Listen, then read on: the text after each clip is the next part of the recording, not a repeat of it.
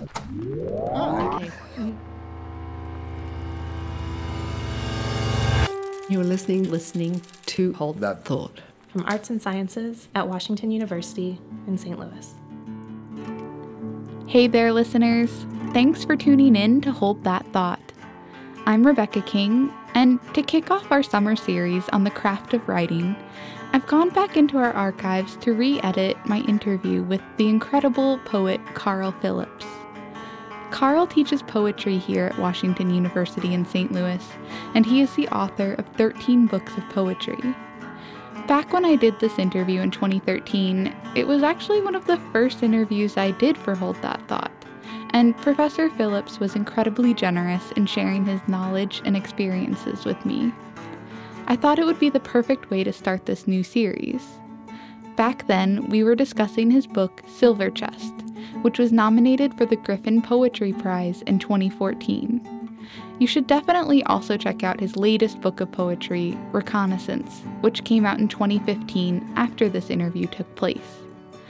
So thanks again for tuning in, and here's my interview with Carl Phillips. As predominantly a fiction writer, I'm really interested in form in poetry. Mm-hmm. How do your poems take form figuratively and then on the page?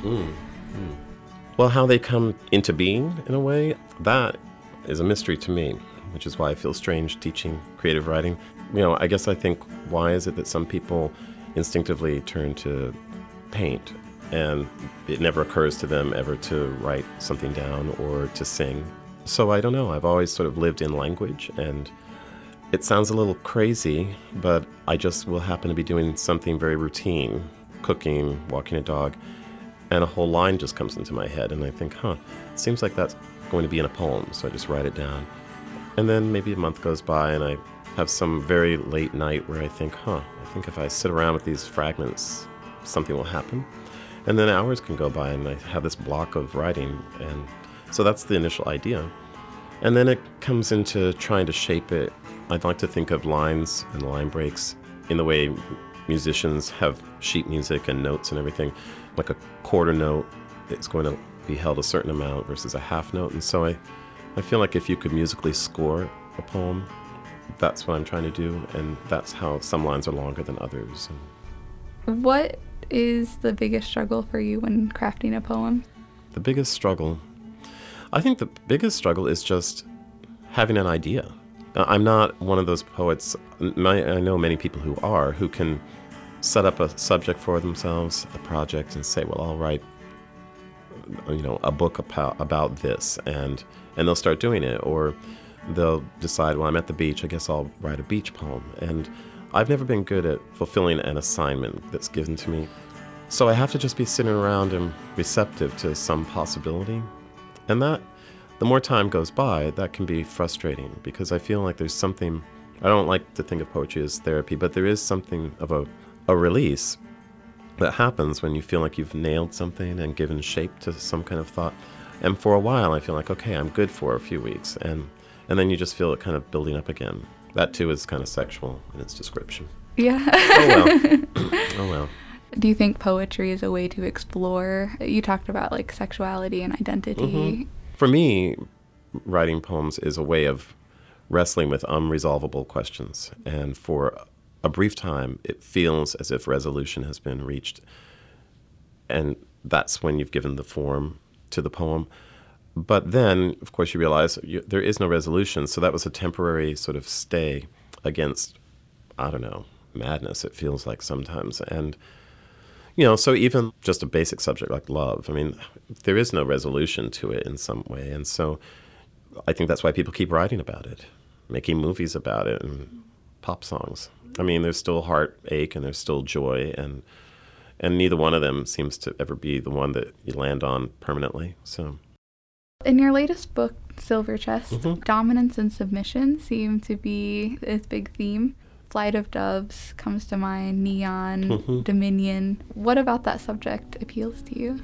Well, I guess I'm interested in the power structure of relationships, because I think there's always power in the balance. And how do two very strong-willed people, for example, exist in a relationship? It seems that there has to be yielding by somebody. And so who's going to do that?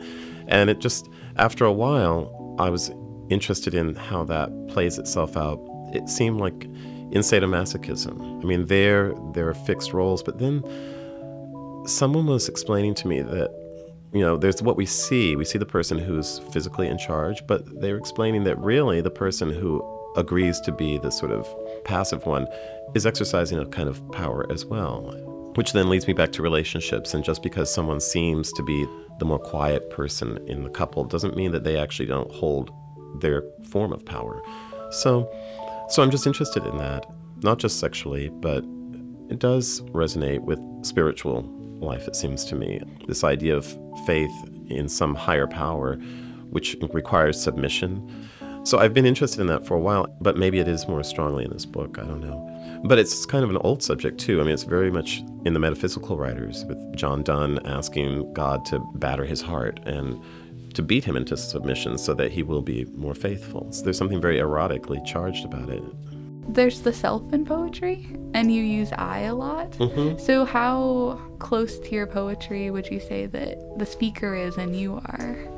I guess how I look at it is that poetry is not the transcription of experience, it's the transformation of it. So I don't want people to read my books and think, okay, that's what Carl's been doing.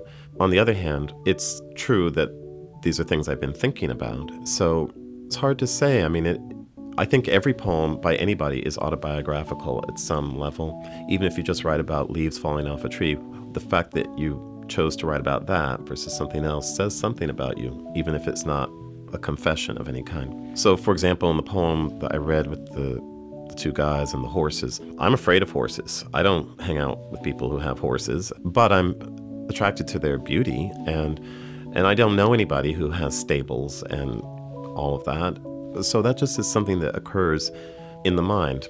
But the context for it, I mean, that's just the setting for it, and that's made up. But then this issue of what does it mean to have found that enough time has passed that you've been with somebody for what amounts to a personal history? And what does it mean that the relationship it veers between sexual humiliation to the naming of horses to looking at flowers in somebody's garden? So somewhere in there is something that's true, but then a lot that isn't. There are poets where the speaker, the I, is actually the poet.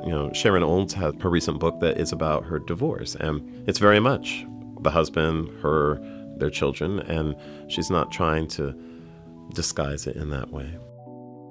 You have 12 books of poetry now? Apparently so. Yeah. Yeah, it's kind of crazy. And you won the Los Angeles Times Book Prize for Double Shadow, been a finalist for the National Book Award and the National Book Critics Circle Award. Mm-hmm. What do you feel like you're still learning? I was just talking to one of my students about this yesterday. In this book, in Silver Chest, there are a lot of poems that are like 2 lines, 3 lines long. I never had done that before. And I didn't at first trust that they were poems. And it just seemed like it's enough happening to leave this little fragmented thing on its own page. And so that's been a surprise, because I like compression. And I've also been discovering that, things don't have to cohere as tightly. Like that poem, Anyone Who Had a Heart, it mostly tells a narrative and it's traceable. But then I like things like the first poem I read, or the second one, where you're talking about this flower, and then suddenly you're talking about the relationship between two people. I myself don't quite know how that connection works, but I liked it in the way that, like Mark Rothko's paintings work, where it's like red square and green one, and you don't get a helpful title to tell you what it means. And so it's just about juxtaposition and how things start to hum next to each other. I don't know. I think I'm learning about that. Well, what advice do you have for young poets? Some of it's boring advice, like read everything possible and everything counts, it seems to me, whether it's People magazine or, the Norton Anthology. But also what I feel I'm observing with a lot of young writers is a resistance to living in the world. Like, I think it's important to actually walk outside, go out, do stuff. I've known students who, after 2 years here, have not gone to Forest Park, which is across the street. And, it's never occurred to them to ride a bike through there or something. I think, well, you should get out and do stuff. I feel like that's where poetry comes from, is how we interact with the world and in ways that often we didn't expect. Is there a question that we haven't asked, or a question that you've always wanted to be asked? I don't know. Like if someone asked me, what is your favorite thing to do? Because I feel that often people think there's some writerly life and that what I'm mostly doing is looking for the next poem and then writing and reading books and everything. And then my answer would probably be cooking completely from scratch. And strangely, I feel like it's the antidote to poetry in some way, because to me it feels like so much grappling to try to come about into a poem. There's something refreshing about having your ingredients and knowing if I do the following things, I will actually make something today and give pleasure to other people if I feed it to them. And there's something nice about the particular pleasure of bringing people often who don't know each other together, and over food, suddenly everyone's happy. And I like that.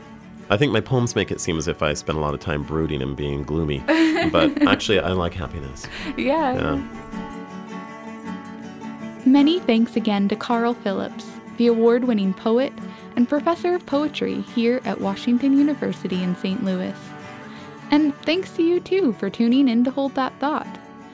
Join me next week for more podcasts with writers talking about their craft.